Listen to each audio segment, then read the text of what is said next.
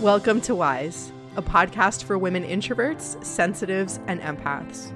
I'm your host, Ashley Pardo, business coach, functional nutritional therapy practitioner, and former private chef. Wise is all about mindset, entrepreneurship and business, food and nutrition, spirituality, relationships, and ultimately living your purpose, all through the lens of the sensitive, introverted, and empathic woman. I know you might feel like the information out there isn't suited for you, but this is, because we're powerful, strong, and deep, and we've got potential. Let's begin to let that out right now.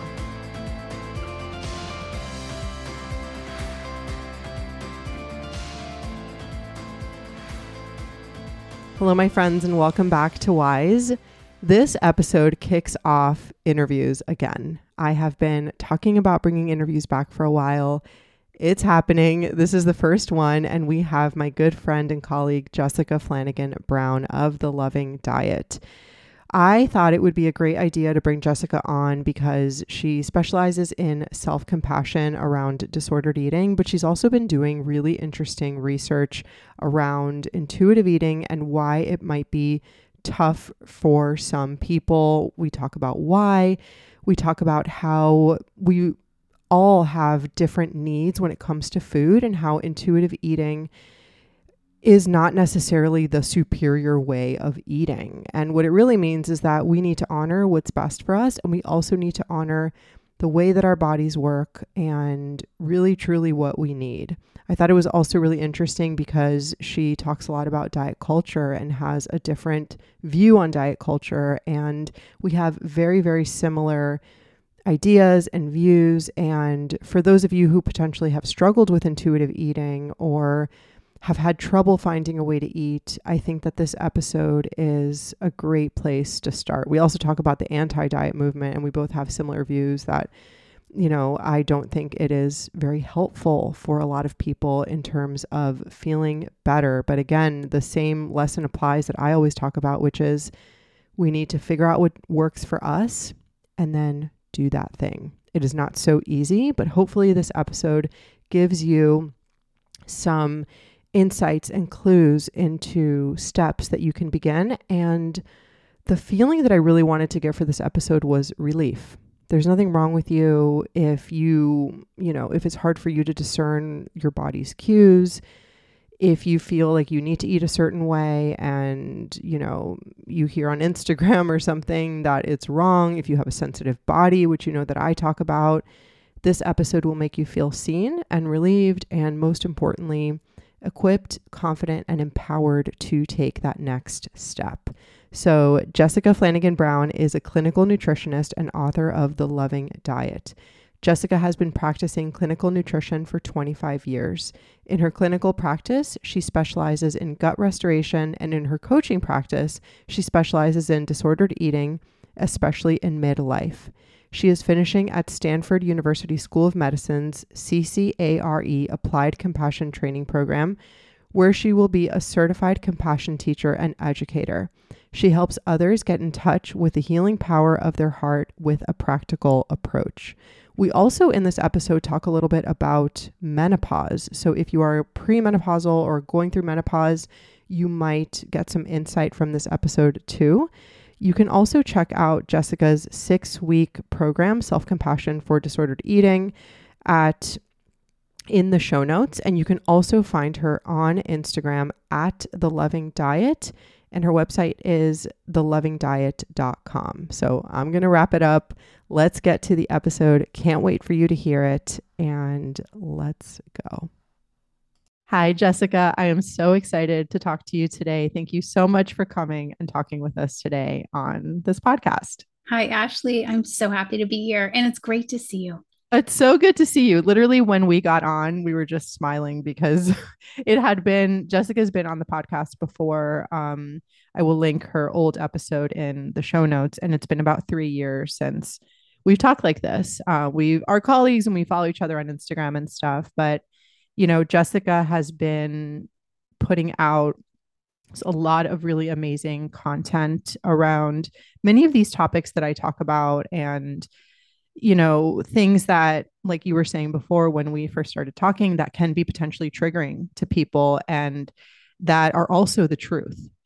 So I think when it comes to food, when it comes to healing, and with my particular population of people who are, deep feeling women who perhaps don't do well, or an approach of food of just like do this and not that is not enough. We need a little bit more nuance and emotion and self compassion. Uh, I wanted to bring you on to kind of give a little bit more depth to some of these surrounding topics and to give people, like we were saying before, just a little bit of relief. So, what and Jessica used to be an autoimmune paleo nutritionist. She's made kind of a switch too, but I really want to just like tell the truth about some of these things. So, what kind of created the shift for you to start talking about this and to talk about things that might be triggering to a lot of people that, like we said, are also the truth, really coming from that, other background and now moving into this work? There was a few appointments that I had that I wish I could go back and actually contact my clients to tell them that they changed my life. But it was appointments that I had with clients. The first one was a woman that made an appointment with me to talk about being on autoimmune paleo diet. And she started to cry and said, I have to tell you something, but it's okay with me if you want to end the call after I tell you. And I said, okay. And she said, I don't like bone broth and organ meat. And I think I'm not going to be allowed to do AIP. Oh, And I wow. said, well, the impact of that statement rippled through me of that she felt like there was a right way or a wrong way to do it. And that I heard was echoed many times from many clients on Facebook message boards and inside groups. And so what happened was people who started to go on AIP were developing disordered eating and in some cases eating disorders and a Mm. lot of orthorexia, which is the pursuit of a healthy diet sort of gone wrong. So it has a lot of emotional distress in the pursuit of categorizing food being healthy or not healthy. So my clients and I had to have an open heart and be willing to learn as I went. But my clients were really who started struggling pretty straight away. And I thought, wow, there's more here. Something's gone wrong. What's happening? And so I started to change my practice to meet the demand. And then I became the nutritionist people came to who were doing AIP in secret because they wanted somebody who wasn't going to judge them. And Yeah. so, and now I'm almost completely out of the autoimmune paleo into the world of self compassion and eating. Yes. What did you say? How did you respond when she told you that? Which I think that those are the two things that people think of when they think of healing and paleo in terms of like what we see on Instagram and stuff. Like, oh, you just need to add bone broth and organ meats. And like that's going to be the answer, right? Like that's kind of like where we go, I think, in terms of like extremes and intensity uh, when it comes to that sort of healing protocol. I had to check myself.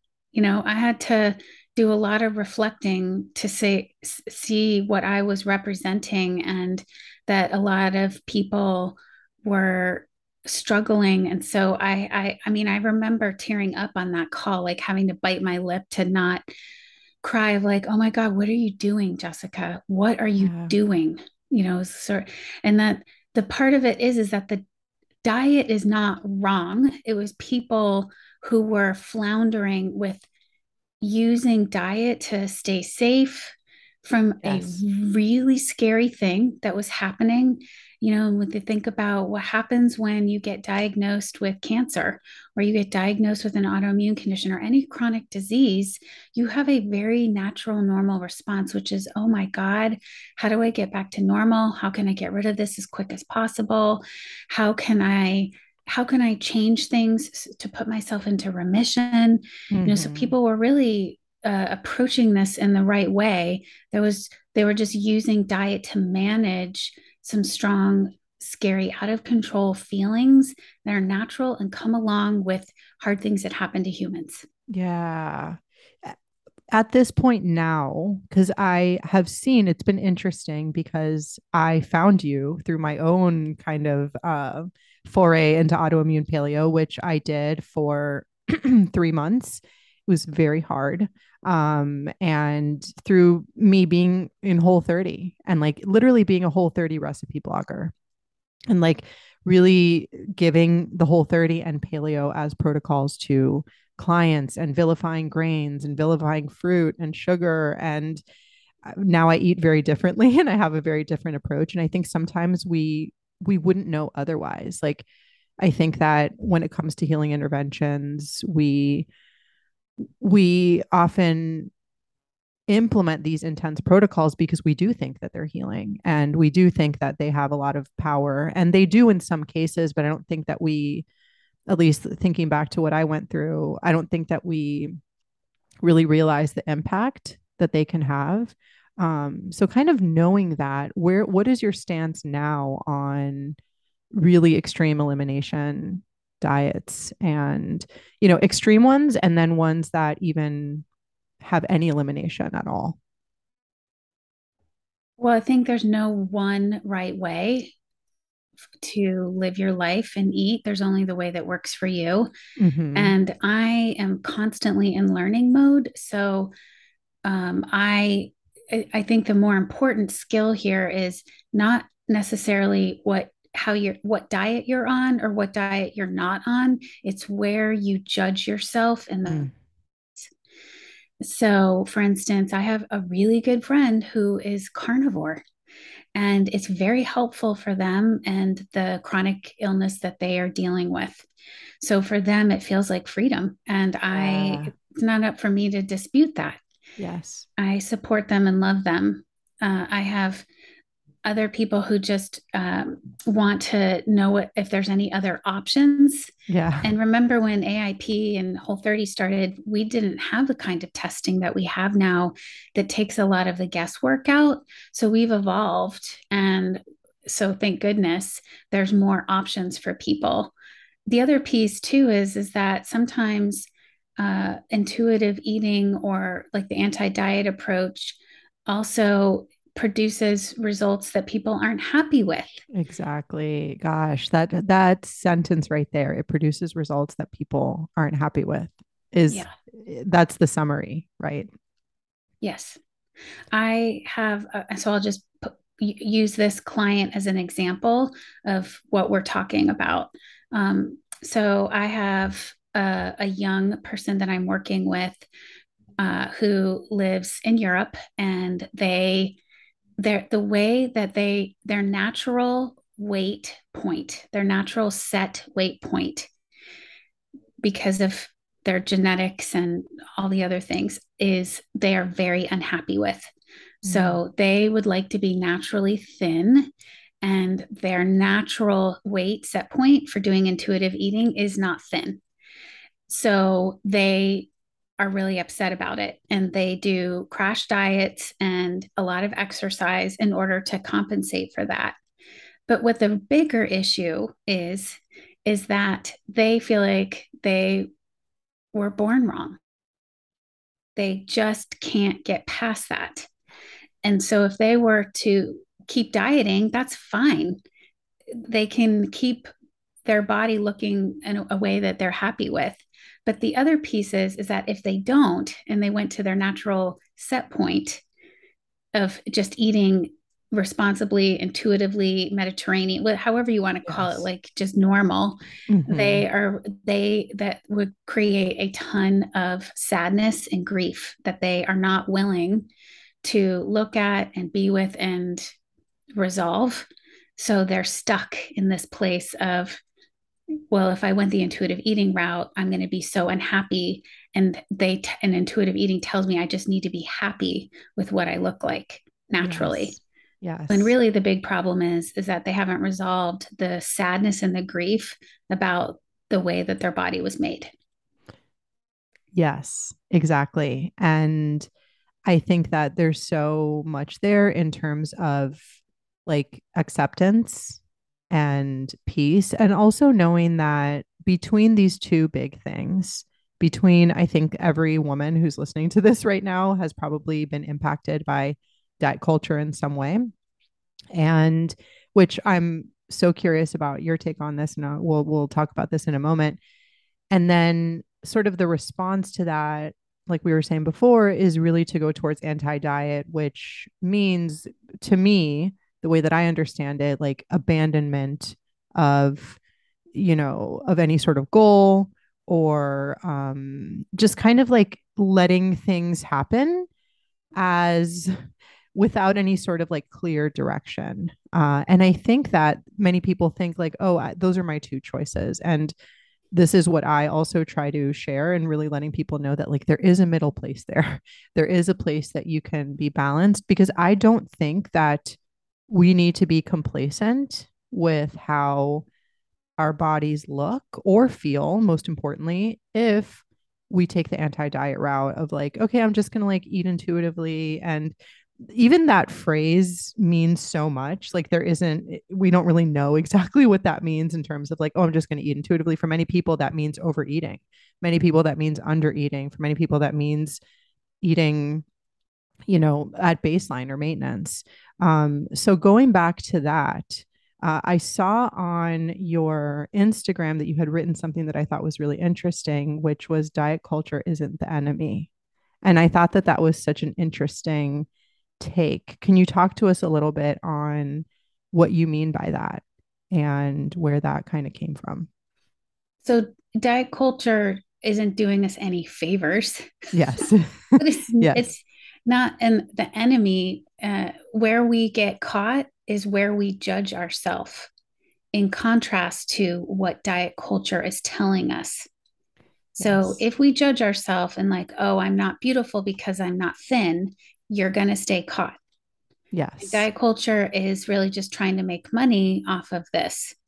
So it's not the enemy, in that where we want to look at how we're getting caught in the messaging.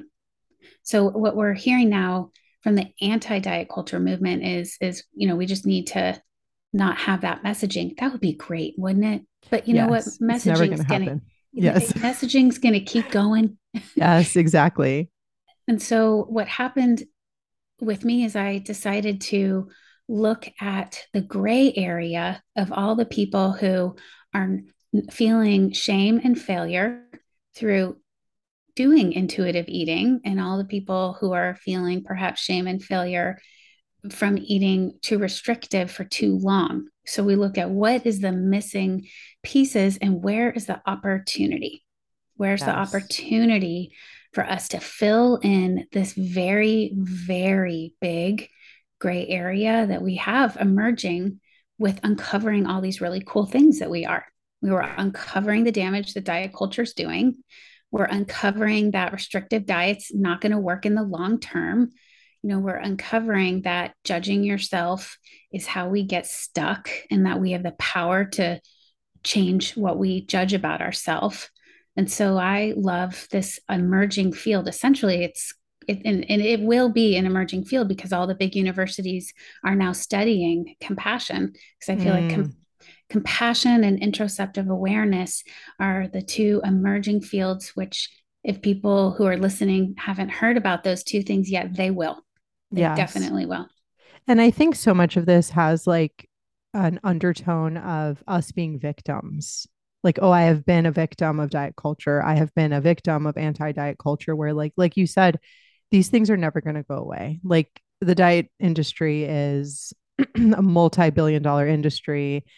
Like it's always going to be there. So to me, knowing that, I, again, when I was kind of in that place, because I've also been in that place where like, I'm going to fight, and I'm going to like, fight against anti-diet, and I'm going to be an advocate and all of these things. And I'm like, I think to me, the most resilient and strengthened place that I can be is creating an environment within myself where I can handle hearing it. And this is even like going into like trigger warnings and things like that, which like actually in research have shown to not be effective. I think they actually stimulate our nervous system to like kind of be prepared for attack almost, if you are in that place. But to me, there is so much like triggering that happens on Instagram of like, you can't say a number. You can't even say like, for example, your friend who is doing carnivore right now. I fully respect when anybody does what they need to do, as long as they are, even if it's restrictive, as long as it's what they need in that moment, you know? So my concern is trying to get people to be so resilient and to know that they have power to choose. Just because you hear these things and we're given these messages that are literally never going to go away, it doesn't mean that you should pad yourself from the world or pad yourself from certain information, because it's always going to be there. I think that, again, the better way is to create that environment where like you can hear these things and you can put it through a filter and say like, does this apply to me? Can I just ignore this? Or can I continue to do the work to discover, what that means for me? So Yes. that's really where I want people to get to, which to me feels the most empowering and confident. Otherwise, we'll go and be a victim of anti-diet culture as well. Yeah. Not only is it those things, it's actually emotionally regulating, and it builds emotional Yes. resilience. Yes. And, so emotional and physical resilience when we practice these things, which is the only way, is the way you're going to do it, and how to support yourself while you're doing it, how to clear up any judgments if you form them, and how to create a deeper relationship that you can't ever be off the path. There's no such That. thing as being off the path. And that is Yes. not what we hear in a more severe way when we look at how polarized the world is getting. That is, this is like a radical message. You can't be off the path. Well, wait a minute. Like, Yes. everybody's telling me I'm off the path. And so come over here where you'll be on the right path, and then you'll feel safe, and then you'll feel secure. And I think that I love why we're having this conversation is actually there's a trust inside yourself from learning from how you're doing things, and trusting the signals your body's getting, trusting what your heart is saying, trusting your intuition, all of those things. It's a little bit of a deeper, more profound process. Yes. And truly the only way.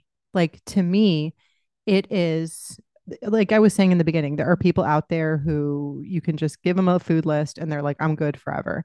And then we have those of us like me and like Jessica. I think that we wouldn't come to this work if we didn't do it ourselves. We wouldn't know it so deeply if it wasn't our own path that brought us here. I think that it's important for us to continue staying solid in that. And I know that what you said, that you can't get off the path because it's your path and you're already on it. And there is no way for you to do anything wrong, even if you have a moment of like, oh, I ate something that I wasn't supposed to, and quote unquote, or I ate too much. People think that they're automatic failures. And obviously, we know that that happens through conditioning, perfectionism, black and white thinking, and all of that. But things like freedom and self trust and compassion are these deeper topics that we need in order to get here. So, when you talk about, and then this might be a big question that we can dive into a little bit more, when you talk about self compassion, that's a phrase that a lot of people say, right? Like, oh, just be more compassionate with yourself, just love yourself more. What, if you broke it down, what does self compassion mean to you? And what are some of those like tangible things that we can begin to practice to become more compassionate with ourselves? Well, self compassion means three things. So there's actually a official definition of self compassion. Self compassion is comprised of three things: mindfulness, self kindness, and common humanity. And this is important when we look at how we can be kind to ourselves, because mindfulness, for instance, is being present with what is happening to you, whether that's a beautiful, wonderful, exciting thing, or it's tragedy and sadness and something that you wish were different. So mindfulness is your ability to be present with whatever that might be so that you can work with it. The second thing is self-kindness, which is engaging your heart and being kind to yourself, even though you might have messed up, even though things are, you wish things were different. The third thing is common humanity, and that just means we all are in bodies, so we all are going to suffer. It's part of the gig. Mm-hmm. And so those three things are what make up self-compassion. Now, the first thing that we can do to practice self-compassion is consider that our breath is really important, because our minds hold thoughts and our bodies hold feelings. And we want to increase the connection between those two places. So we really want to connect the heart to the mind. And so the first thing that we can do is we can think about, and everybody who's listening can do this just in real time. You can think about wherever you are right now, imagine your favorite person, whoever it is that you love, that is just your favorite person. And imagine if they were to walk up to you, if you're having a hard time, what would they say? What would they say? Like, I might say to somebody, I'm so sorry that this is happening. It's all going to be okay. You are such an amazing person, and I love you so much, and I believe you can get through this. So self-compassion is doing that for ourselves.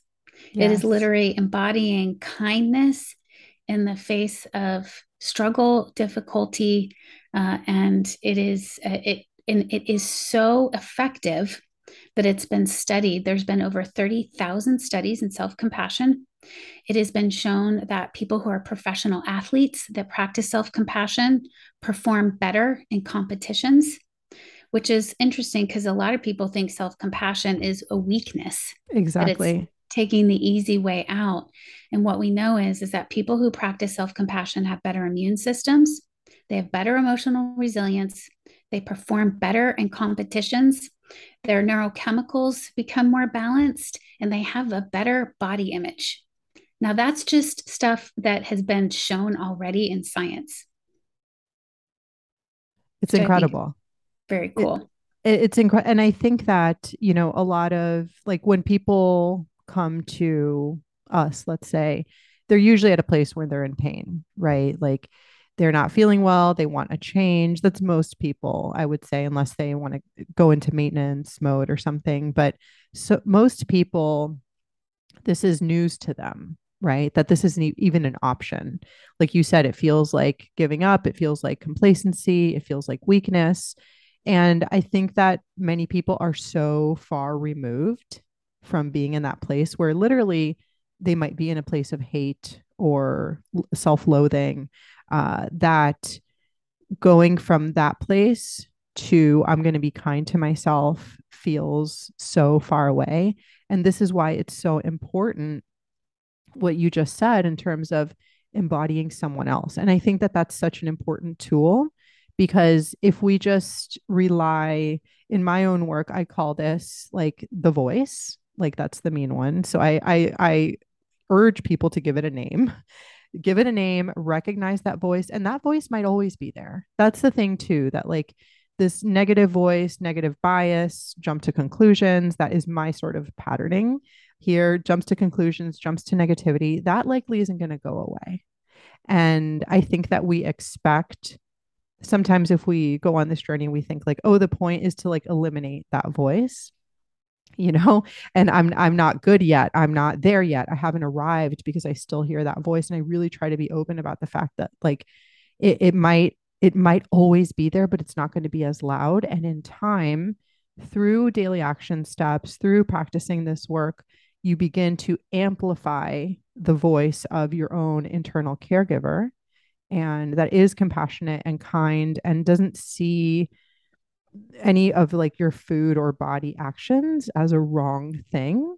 to me, they're insightful. There's information there in quote unquote failure or doing something bad. So I think that, again, in knowing that many of us might be so far removed there, the helpful tool is being like, okay, can I picture my grandma? Can I picture my partner? Can I picture my best friend as the person who is going to give me that positivity and that regard and that compassion? Because I don't have it right now. But the thing is, through time, it becomes you and it becomes your voice. And I think that people need to kind of realize sometimes that it takes time. It takes so much time to get to that place. In your experience, what is, you and I were talking before in terms of like how this process takes time. What is your kind of experience with the timeline of these things?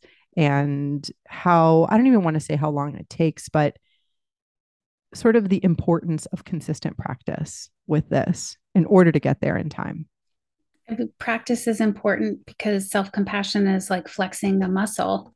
So, self compassion runs from a well that doesn't ever run dry. So, that's why I love this method and these tools for people who are really tired. It doesn't ever run out. And it is one of those things where the voice is always going to be there, but I'm no longer going to let it dictate my goodness. Yes. So becoming neutral about the voice even being there would be something that we would look for. So I always tell my students, we want to look for neutrality more than the elimination. Am I going to be okay even though this is here? Yes, exactly. So we really want to look at that. And I'm finding that that's really important when we're eating also, because that changes the chemicals inside of our body, the neurochemicals inside of our body that are so disrupted when, for instance, we've experienced trauma early on in our life. Because those are the things, those kinds of hard experiences can shut off the signaling of being able to determine if you are hungry or full. And this is the things that nobody is talking about. Yes. And self compassion is so powerful that it can help rewire those signals so that you can sink down into your body and you can sense correctly what your body is saying through kindness, not through fixing and not through elimination of anything, really. Yeah. So we don't, right? We don't. Yeah. No. I mean, it is, I think that for so many of us, like we think that we should be different. We think that like we should, be better, that there's something wrong, that we come from that place of lack. And again, these are like, we're getting right into the meat of so many of the sources of these issues with food. So, really going along with what you were just saying, and really what I wanted to the main thing that I wanted to talk to you about today, which is in this nutrition world, because I talk about and do intentional weight loss, which is, not everybody loves. And people tell me all the time, oh, you're a part of diet culture. You are, you shouldn't be doing this. Diets don't work. I do it obviously responsibly and all of these things. But even in that, many people come to me because intuitive eating, quote unquote, failed them, or they felt shame that they weren't good at listening to their bodies. When, if you're on Instagram, so much of the things that we're talking about today have come from the way that our culture is now, like with Instagram kind of being the basis of everything and having so many conflicting voices and all of that. So, in that world, which says, delete anything that isn't intuitive eating, don't try to control anything, don't try to, don't try to be restrictive, don't try to pay attention to your portions, just eat intuitively. For the people that feel that they cannot do that, what are some reasons why? And what are some things that we can do in order to develop that skill a little bit more? Kind of a big question, but I'd love to dive in. Well, let's talk a little bit about why it doesn't work. And so from everything I have been looking at with the research that's been published, I am surprised that there's so many people who can intuitively eat. I would say that I mean, if I had to estimate, I would say less than 20% of the population is going to be able to, quote unquote, successfully intuitively eat. Wow. And this is really important. And here's why. When we look at who intuitive eating is for, who has success on intuitive eating, people who have not had a traumatized childhood, people who have high interoceptive awareness scores, people who have very few ACE scores, or their ACE score is very low, the adverse childhood experience score. So we can really just sort of carve out who statistically we would expect to excel on this. And I want everybody to excel. Yes. On intuitive eating, by the way, because it's a really cool concept. We're not trying to pick on intuitive eating by this conversation. We're trying to look at how we can develop resources for people who want to just find a level of comfort to do it life in a way that works for them. Yes. So the other thing that we know is that, okay, so let's say if we look at what the definition of intuitive eating is, it's to stop looking at foods as good or bad and instead listen to your body and eat what feels right. So intuitive eating is really built on this concept of listening for your body signals. Now, that's a great message. And a lot of our culture cannot do that. And why can't they? Well, because they have had things happen to them that's interfered with the signaling of being able to listen to their body signals. And this has been shown over and over again in science. Now, what allows us to listen to body signals? This is a new area of research that has just been developed in the last decade. It's been studied for 2 decades, but most people have never even heard of it. And the way that you listen to your body's signals is called interoceptive awareness. So it's a really big word, but it's a very simple concept. And interoceptive awareness is the way that you sense and process signals in your body. So, are you full? Yes, I feel full. Are you hungry? Yes, I'm so hungry. That is the messaging that your brain is trying to interpret from your body. So we feel better emotionally when we can interpret all of these signals. But here's what we know. This is what science has told us, at least. People with eating disorders have a very low interoceptive awareness. People with disordered eating, very low interoceptive awareness. How do we know who has disordered eating? Well, if we think about those statistics, 3 out of 4 people have a form of disordered eating. I mean, that's a pretty big look at the population that might struggle to properly interpret those signals. So we need this proper signaling and sensing for an accurate body image. We also need it for emotional regulation. This is what is missing out of intuitive eating. And the study that I just did showed that self-compassion increases interoceptive awareness. And so mind body approaches tend to be things that help improve interoceptive awareness in individuals, which is pretty easy to develop a practice so that you can more accurately trust the signals that your body is giving you so that you can go on and believe that when your body says it's hungry, it is, and it's not something else that is telling you it's hungry. Yes. Like emotions. Exactly. And do you think that with enough practice that anybody could develop this skill? Yes. So self-compassion is one. Believe it or not, there's not been a study that has shown that self-compassion can increase interoceptive awareness in eating disorders and disordered eating. I do believe I'm the first person to do the study. And there was a 30% increase in my study group for interoceptive awareness at the end. And this is by letting go of any idea that there's a right or a wrong way to eat. Yes, exactly. and trusting that you can sort through what's happened in your life and why you developed it the way that you did and what it needs. Yes. There was a 60% increase in body trust in my group, which is a pretty significant Huge. jump. And that was just in 6 weeks by everybody courageously joining my group to practice meditations and to do journal exercises. But there's other things that increase interoceptive awareness: Tai Chi, Mm. yoga, somatic experiencing, uh, tapping, Mm. EMDR. Those are things that Pilates, those are things that really any what we would consider mind body skills.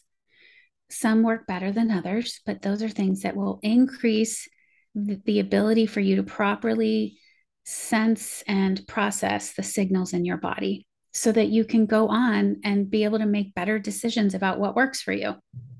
Exactly. And I think it's important what you said, that it's not only like the physical signals of like, am I hungry? Am I full? What type of food do I want? What would be best for me? All of that, which again, just talking to so many of these women that try to figure that out, that feel just aimless and like there's no hope for them. Like, I'm never going to be able to figure this out. This just isn't meant for me. So there's that component. And then there's also like the emotional component, because so many people eat for emotional reasons. So there's also like, you know, the self regulation that needs to occur, which compassion is in there too, but identifying, what am I feeling? Like, what is the emotion that I'm feeling? And then there's also the blend of the two things of like, I want to eat because I'm feeling this way, you know? So there's so many different skills here that come into play for eating. And I think it's so important what you said in terms of like, I don't think that I think people are uncomfortable with this type of work because I don't think anyone's ever given them this much power. I agree. And we're seeing right now, there's lots of different trends, micro trends that we can see. One of the micro trends that I'm seeing right now in the intuitive eating movement is you should be eating more. If you're hungry, that's a sign that you need to eat more. And I was like, wow, that's a really big assumption that is Yes. absolutely not true for everybody. Yes. And I think just being, I'm, adjacent to the fitness space, and people that have very high metabolisms and things like that, and people promoting kind of eating close to 3,000 calories as like, which for me would not work. Even 2,800, like for me personally, my body, I'm short, like my frame is not huge, so that would be way too much. And then we have another layer of shame of like, what's wrong with me for not being able to eat that much? And there's even like the metabolite diet, or have you heard of that? Or like the Yeah. metabolic something, it's like just eat, like what you're saying, kind of eat to your heart's content, which again, we don't really know what that means. We don't know where that threshold is. So I see that a lot as well, that like my body can't handle this much food, which like obviously we have varying degrees to which our bodies can handle a certain intake.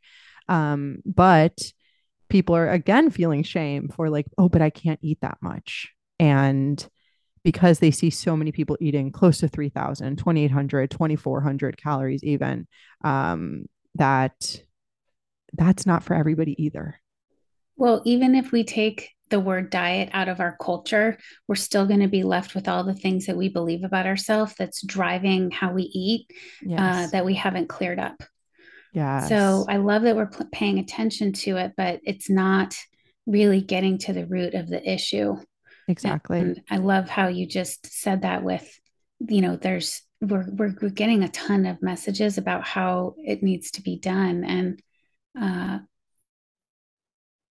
there's more room here Yes. to take a little bit of a deeper dive. Yes, which to me is the only sustainable way, this gray area, and which, again, like we said in the beginning, is a little bit harder. It takes more time.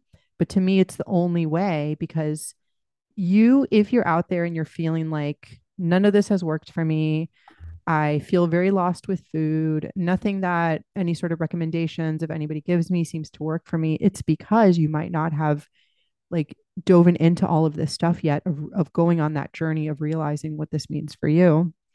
And like you said, even more importantly, dealing with those underlying issues.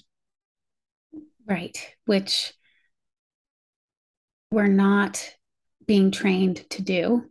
It is Yes. not part of the training as we become dietitians and nutritionists and often even therapists. And so, this is where this kindness piece can be really, really helpful. And if you look at the wording, even in intuitive eating, make peace with food, call a truce, give yourself unconditional permission. Well, if you believe that you were made wrong, if you believe that you're unlovable, if you believe that the only way you're going to heal is to try hard, that is not unconditional permission towards yourself. And those are all requirements in order to be able to successfully do that kind of eating. Respect your fullness. Well, yes, that is great. But if you don't respect the part inside of yourself that is trying to reach a goal, because it's trying to reach a goal out of a deficit that you believe is true about yourself, then how can you trust that sense of fullness from food? Does that make sense? Exactly. Exactly. And I think that in all my programs, these are things that like we address on day one because I'm like, you've come to a nutrition program, but surprise, we're going to be talking about emotions and people know that like coming in and seeing my work and stuff. But I think a big part of this too, and something that I remember reading in your book, it was called The Loving Diet, right? The book? Yes. Yep. Okay. That if people were overeating and binging, it was not the overeating and the binging was not the problem. It was your relationship to the overeating and the binging. Like everything is Right. about your relationship to the thing when you think it's really the thing, right? So it's not really a weight problem. It's your relationship with your weight. It's not an overeating problem. It's your relationship to that thing. So can you speak a little bit more about that and maybe how people can begin to look deeper into these things to uncover these truths that they need to learn in order to begin this process?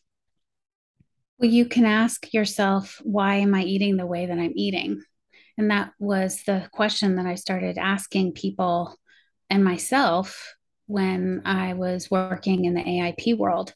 So, what's your relationship to autoimmune paleo? I would ask a client, and they would say, my relationship is I'm going to hold on at any cost because it's going to save me. Yeah. Because if I don't, then I'm just a failure and I don't have what it takes to be there for my health. Oh my gosh, what pressure. Yes. So that's that relationship, right? So what I'm finding is that it's just very normal for us humans to cross over practicality and move into a philosophical experience that we're having with food that is really shaping the relationship that we have with ourself in regards to our strengths and our goodness. Like Yes. I'm not strong enough if I can't not care about food enough to just lay down the fork. Yes.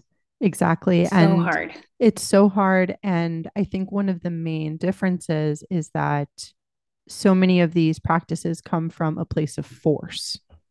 Like I have to force myself, I have to willpower my way, I have to white knuckle myself into doing these things that honestly people don't want to do.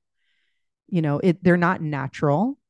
It's not, they're not working with their bodies, but that's all we know, right? So I try to coach people to come from a place of power, of like, you have, and again, when it comes to, and we can dive into this a little bit now, beliefs don't change overnight, so it's not like you're going to go from like, I don't love my body, like kind of like we were saying before, I don't love my body and I can't trust myself to eat, to in 1 second after reading a book or an Instagram to I love myself and now I trust myself, right?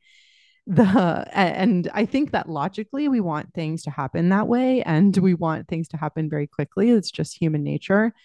But we will not see a changed belief until we have evidence in reality Well, it that has, go I'd say ahead. I would say it has to be as good or better than. So if whatever belief that Yes. you have that isn't true, but you needed it to be true so you could survive or make it, if you're going to replace that belief, it has to be as good or better than, or else it's going to be very difficult for our basic self to let that go.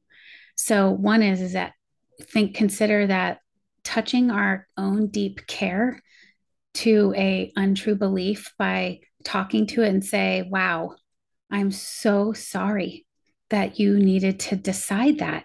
And I really understand why. There was no one there. No adults were there to help you. You felt like that was your only choice. And I see that. I recognize that now. That's a really caring way to really look at that or state it. So it has to be as good or better than. And anything that we do that comes out of care for ourselves, which would be also considered compassion, Mm-hmm. is stronger. It has a stronger energetic resonance than anything that we're holding on to that isn't true, that we decided and we needed to decide or believe it because we thought there was no other options. So it usually does take some practice and some work, but I do see people have beliefs that they can change instantaneously when they use their heart space to do it. Yes. And, we've been talking about all different types of eating, like, eating at maintenance and, overeating. I work with a lot of people who struggle with overeating, binge eating, and I can relate to this myself as somebody who used to do that. When somebody is in the throes of overeating, like let's say they're like in the pantry, in the midst of it, and they feel like they are so separated from themselves, it's almost like they're in a trance, right? What can they do in again? And that means that the nervous system is like in that heightened, stimulated state. What can they do in that moment in order to kind of stop the behavior or pause or kind of get back into awareness? Well, one is to consider what would it be like if they didn't judge their overeater. Yes. So one is what would it be like in my world right now if I paused on the judgments towards my inner eater, that my inner eater might have needs it's trying to fulfill. Now, it's best to do this when we're not feeling very engaged and dysregulated in that behavior. So, more of a quiet moment where you can reflect back and start a conversation with your overeater. But again, it goes back to those questions that we were saying before, which is what happened to you? What do you believe? Why do you need to believe it? And what can I do? Like, how can I be with you right now?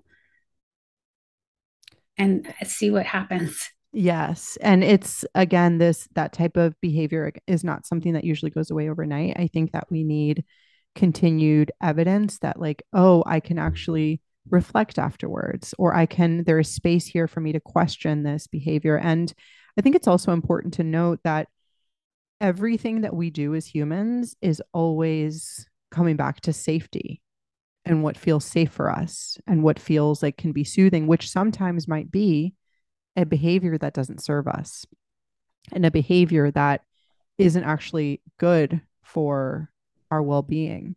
And moving out of that place into, a behavior that is for your own self-regard is a process that can also be tough, but it I would believe that the way we get through that is by doing what you just said, which is, pausing, asking questions, and continuing to learn to take new action steps and create new kind of ways of being. Yes, because a lot of the beliefs that drive our behaviors are unconscious. So Yes. oftentimes we're talking about unconscious beliefs. And from my perspective, there isn't any place that loving can't touch. It's so powerful. It's has an electromagnetic resonance, our heart, that's 10 times stronger than our brains. And so just like you, everybody who's listening were to think about somebody that they really love, maybe their first crush, or maybe a teacher that they had when they were younger, or a grandparent that's passed away, that love is still present. We still think about that person and think about our first pet, and Mm-hmm. we can call that love up in a instant. It's faster than the speed of light. Those are the things that can transform our unconscious beliefs. And self compassion is a process of remembering our wholeness, not fixing. And so when Mm. we do all of these things, it's great for when we feel exhausted, because not only does it help and draw us from a well that doesn't run out, but it's so powerful. It can transform what it is that we believe about ourselves that isn't true, that is forming our unconscious beliefs and driving our behavior. And eating is so often related to what's going on in the unconscious. Yes, exactly. And so much of it has to do with, I think, the way that we were parented. And just talking about like adverse childhood experiences and the fact that many of us, I know that my eating and my disordered eating and all of that was born from trauma with food and my body and all of these things, and really not knowing how to take care of myself without using food. And the thing is that if you take care of yourself in that way, I'm using that in quotes, like take care of yourself with food, because obviously there is a level to which we eat that is nourishing. And then, but if you're using food to soothe, then it's likely that you are not going to feel great after you eat it, right? So it isn't actually, it might soothe us in the moment, but it doesn't actually make us feel awesome. And I would love for you to talk about, and it might be the same thing, reparenting and really being able to get what we didn't get back then that we still need now. Well, we can talk about the neurochemistry, which is dopamine. And so Mm-hmm. oftentimes, especially when we're doing binge eating, we're getting a great dopamine hit. And that dopamine is a neurochemical that makes us feel really good. So Yes. there is a purpose there for that emotional eating. Well, self-compassion also increases dopamine, and it's been shown in science to do that. So we can be thankful that we figured out a way to take care of ourselves Yes. and not judge it, and then realize like, oh, there's another piece inside of me that has the ability to do that also. I'm going to try that out, and I'm going to see how that goes.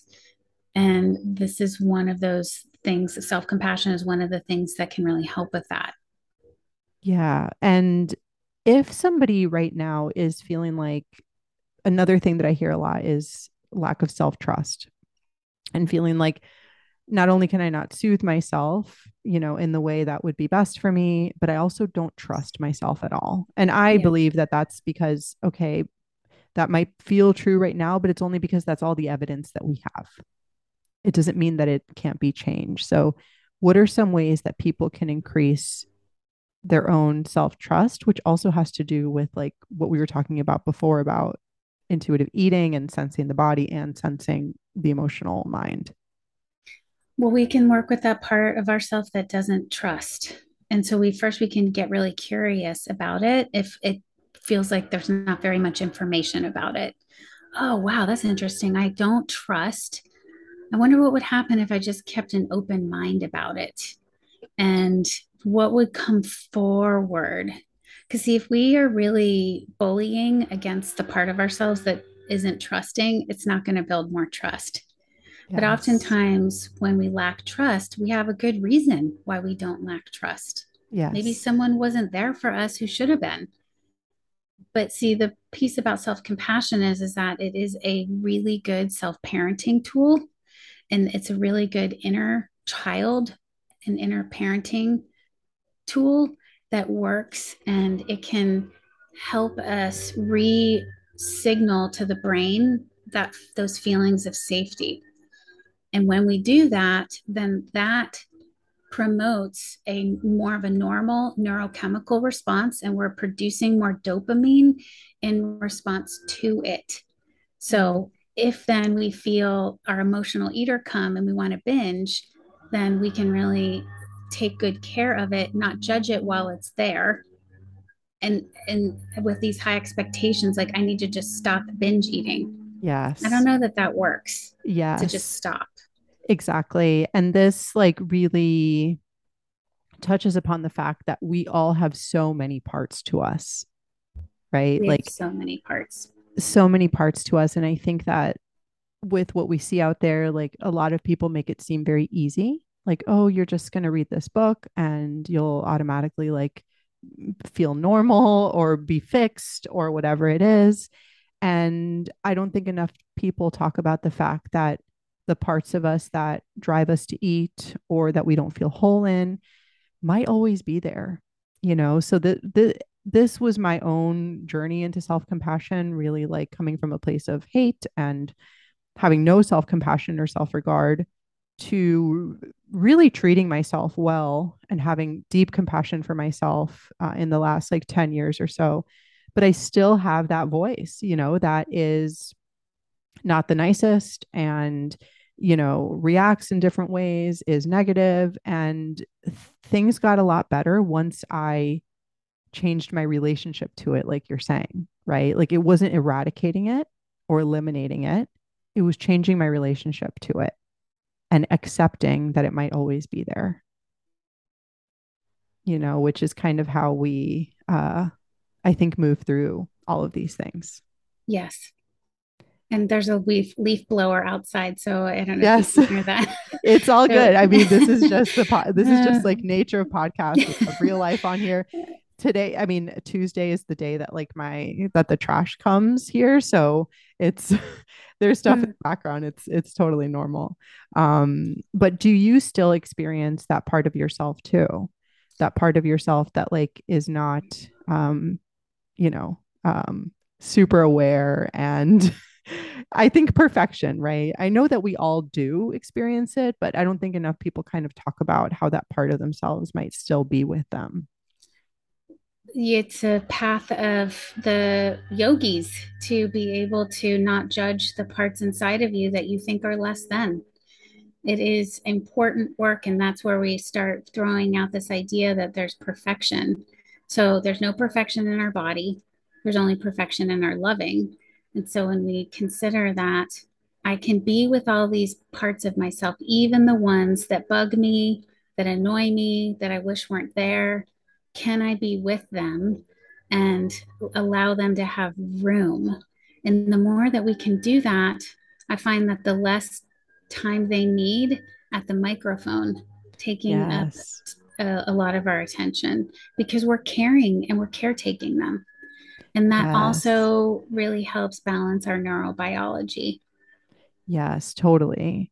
And I think that, again, the more people talk about this and the more people are open about the fact that you don't need to be, that perfection actually is not unattainable. We know that logically, but I think we still have that expectation of ourselves sometimes. Like, I've done so much work. I shouldn't have these feelings. You know, this part of myself is always going to be present. But then again, we have a choice into what we do and how we kind of respond, which I think is the whole nature of this conversation, knowing that there is choice and there is other possibilities and there is hope for all of these things. Now, I love that and I believe all of that. And then there's this other piece too, which just to really validate anybody who might be feeling this, which is sometimes life feels so hard. You feel it feels beyond hopeless. It feels Yes. like no, like I don't even you guys are saying this, but everything inside me feels like it's dying. Yes. There's no light left. Mm-hmm. And so there's I just want to really validate that people are might be feeling that and validate that even if that feels to be the case, it doesn't necessarily mean that it's true. And so, one of Yes. the pieces when I was going through the most difficult time in my entire life, it was really about not battling against the part of me that was feeling so sad and hopeless. And just, I stopped fighting against it. And you can use breathing to help facilitate this as well. And that really was really helpful, where I just laid down on my bed and I said, okay, I'm going to stop fighting against this hopelessness and this grief that I have. Maybe it has something here for my benefit. And Yeah. so anybody who is feeling really sad and really hopeless, there's sometimes we have to, as my teacher says, learn to whistle in the dark. Whistle in the dark. And so oftentimes food is a way to whistle in the dark. Yes, exactly. And absolutely, I think many people, especially like where we are right now in the world, in terms of like what we've been through in the past 3 years and all the things that have happened, that it might be common for somebody to be feeling that way. And it's important to note that I think we've all been there at some point. And the fact that when I think of how I was back then and how I felt, it wasn't, the resistance to the feeling was worse than the feeling itself. Yes. So allowing myself to say, I am hopeless. I am sad. I feel like things are never going to get better. Like actually speaking those things out loud, or I am depressed, or Yeah. whatever it is, speaking those things out loud and accepting that that's how we're feeling it's not easy, but it's easier than fighting and trying to fix, which are all going to be temporary band-aids. Yeah. That's that mindfulness piece through self compassion. Yeah. Yes. So if people are feeling right now like, they've listened to this conversation and they have felt like, okay, diets don't work for me, anti-diet doesn't work for me, I want to go on this middle path, then what are some steps that they can take today to start believing that that is a possible thing for them to do, which I think is the goal that most people want, right? Like, I just want my thing. I want the thing that's going to work for me. So many people, it might be decades that they've oscillated between, another way to say this is like restriction and binging and, or diet culture and anti-diet culture. If they want the middle path, which again takes a little more work on the onset, what are some steps that they can begin to take today?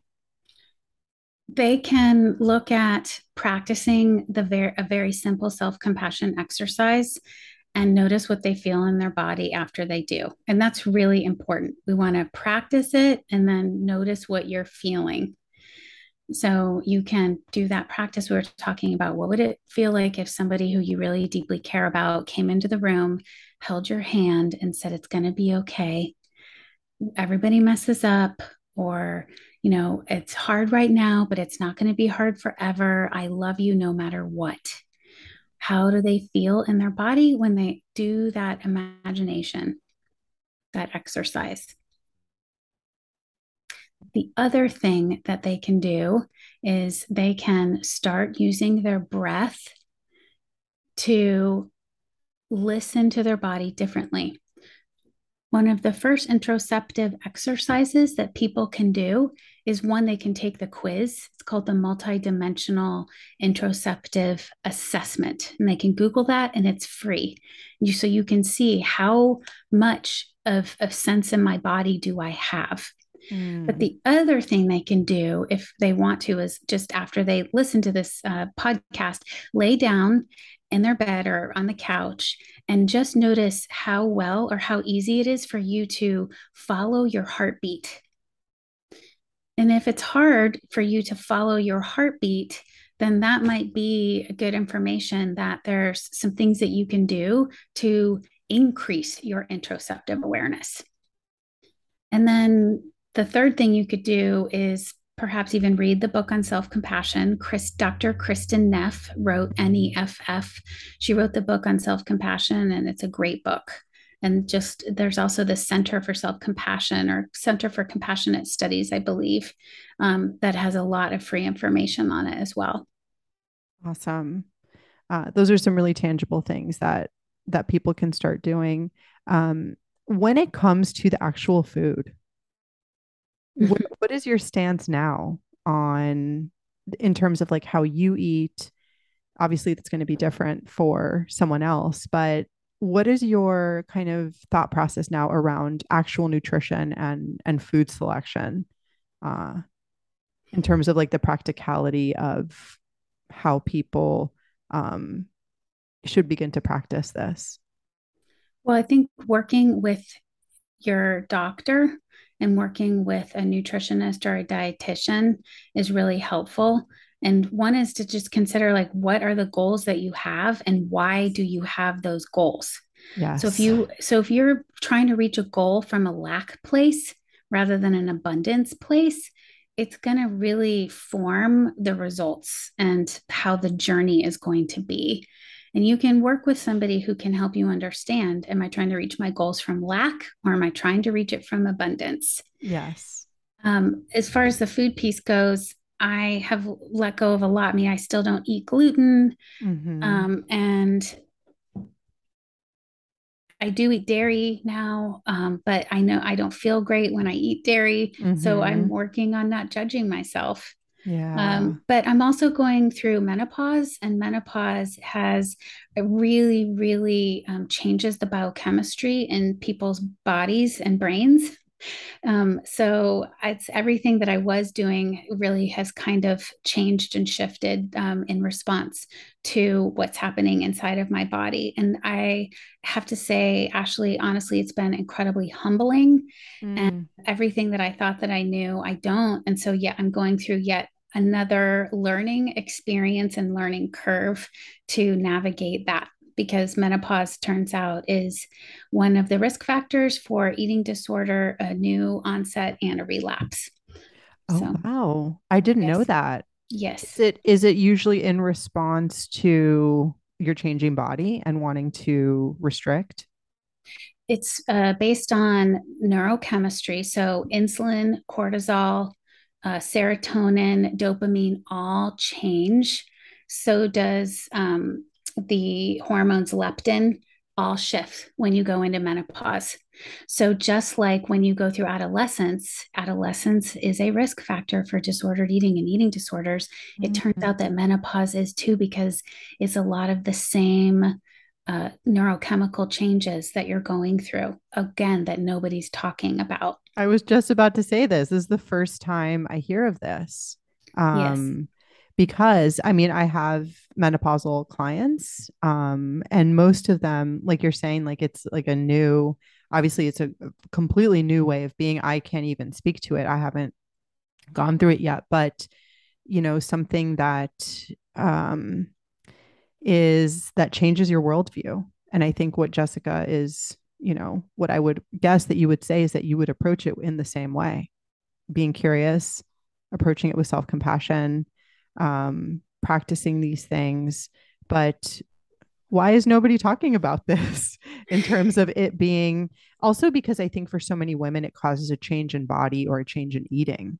Like you can't eat as much or you can't, um, like your body might look different as a result, which is again kind of why I said restriction, because I'm like, are people restricting further as a result of their changing body because of menopause?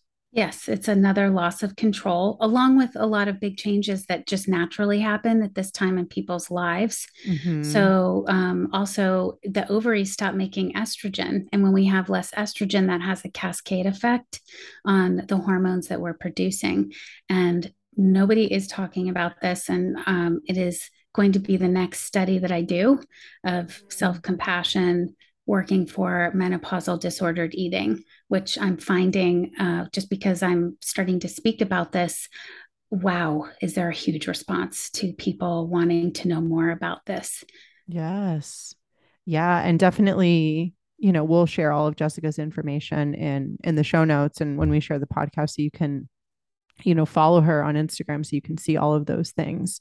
Um, but I really want to close just kind of like I said, giving people validation and Yeah. giving people relief for what I hope becomes a bigger conversation and that more people talk about. I also think, and this is something that I haven't stated on Instagram, but I think that many of the people who are touting intuitive eating and what I see, and again, this isn't like me nitpicking or even speaking poorly. It's just that there is kind of an elitism that happens, or like a superiority that happens. Like if you are not intuitive eating, there is something wrong. If you can't do this, and I think that many of the people out there operate from a place of thin privilege or a place of just having a higher metabolism, that genetically you can handle more food. When people like me and people who have what I say is a sensitive body that's genetically predisposed to gain and hold on to fat. That's just the way my body is. So I literally cannot intuitively eat in the way that it's promoted out there. Me too. Yeah. So I think that many people need to hear these things and know that one, there's nothing wrong if you can't do that. And two, that there's things that can be done in order to refine that skill. And even then, you might still need to pay attention to a high degree Yes. to And your that food. the looking at how you're judging yourself. So if you decide you want to lose weight because you want to fit into your clothes and that's how you feel the best, and you're doing it from an abundance place rather than a lack place, you're going to have a different experience. And so this is what Yes. we're talking about. There's no way to be off the path. Yes. No way to be off the path. And also that your desires that you have for your body are never bad. I feel like also in the anti-diet space, I speak to women all the time who, because of intuitive eating or because of binging as a result of dieting, have gained a lot of weight, that they feel like they are bad or wrong for even wanting to embark on the path of weight loss. Just in anticipation of us having this conversation, I visited a few intuitive eating blogs, Mm-hmm. and one of them was about, any change. The article basically said any change to eating, physical activity, or general lifestyle with the intention of weight loss is a diet. Exactly. And so then like and so you can't be intuitive eating dietitian if you peddle that belief. And someone in the comments said, just like, it made me tear up actually. The person who commented said, I am overweight, I'm obese, and I really do not like how I feel, and you are excluding me. Oh, You are excluding me from your movement by telling me that I can't diet, even though it's my heart's desire, because I want to feel better inside of my body. We can just leave it right there because I feel like that's a mic drop, yeah. of like, amen. Yes, exactly. And that's why, you know, I am here. That's why you're here sharing the amazing work that you're sharing. And I am also, I think, trying to be a safe place that people, or a compassionate place that people feel like they can come to if they're feeling that way. And you too, right? If they're feeling like they want to change their body, nobody knows how you feel in your body except for you, right? Nobody knows what it's like to walk around or to move or to be in a place that does not feel like it's authentic to you. That most importantly, if we look just bigger here, Yeah. you're not living the life that you want to. And you don't have to stay there if you don't want to. But again, we're talking about just a different approach, a place of abundance and love and compassion. Yeah. My friend always says to me, we paid full price for this ticket to be here. Yes. So you paid a full fare ticket. You don't have to live a discounted life. So you Yes. get to do it how you want to do it and reap all the rewards of building wisdom, and along the way. And there is going to be places where you stumble and you second guess yourself, and maybe you think you have failed. And this is where self-compassion can build resilience inside of you so that you don't make a judgment against yourself in the long term. You clear it up right as you go along. I love it. And thankfully, I hope more people continue to talk about this. I Yeah. hope people share this podcast. Was there anything else that I didn't ask that you wanted to say or talk about? My heart's desire is to take this in, that everything you need is built inside of you right now. You have a complete tool set. It has not been damaged, no matter what your experiences have been growing up and any hard things that have happened to you. Your heart is totally available as a way to heal and help you. And you don't need to do anything to make it whole. It already is. Beautiful. I mean, I've even getting chills listening to that. So thank you for sharing that. And thank you so much for taking the time today to be with us, to talk with us, to share your beautiful wisdom. And, I really, really appreciate your work and everything that you share. Please tell us how we can find you and how we can work with you if we wanted to go do that. I'm The Loving Diet. So my website is thelovingdiet.com. My email is Jessica at The Loving Diet, and my Instagram is The Loving Diet. Yay, congruency for congruence. Exactly. Yep. Yes. So definitely reach out to Jessica and follow her. And I love your book too, which is, called The Loving Diet as well. So again, thank you for being here. I appreciate you taking the time, and here's to us just continuing to talk about this and spread this message. Thank you.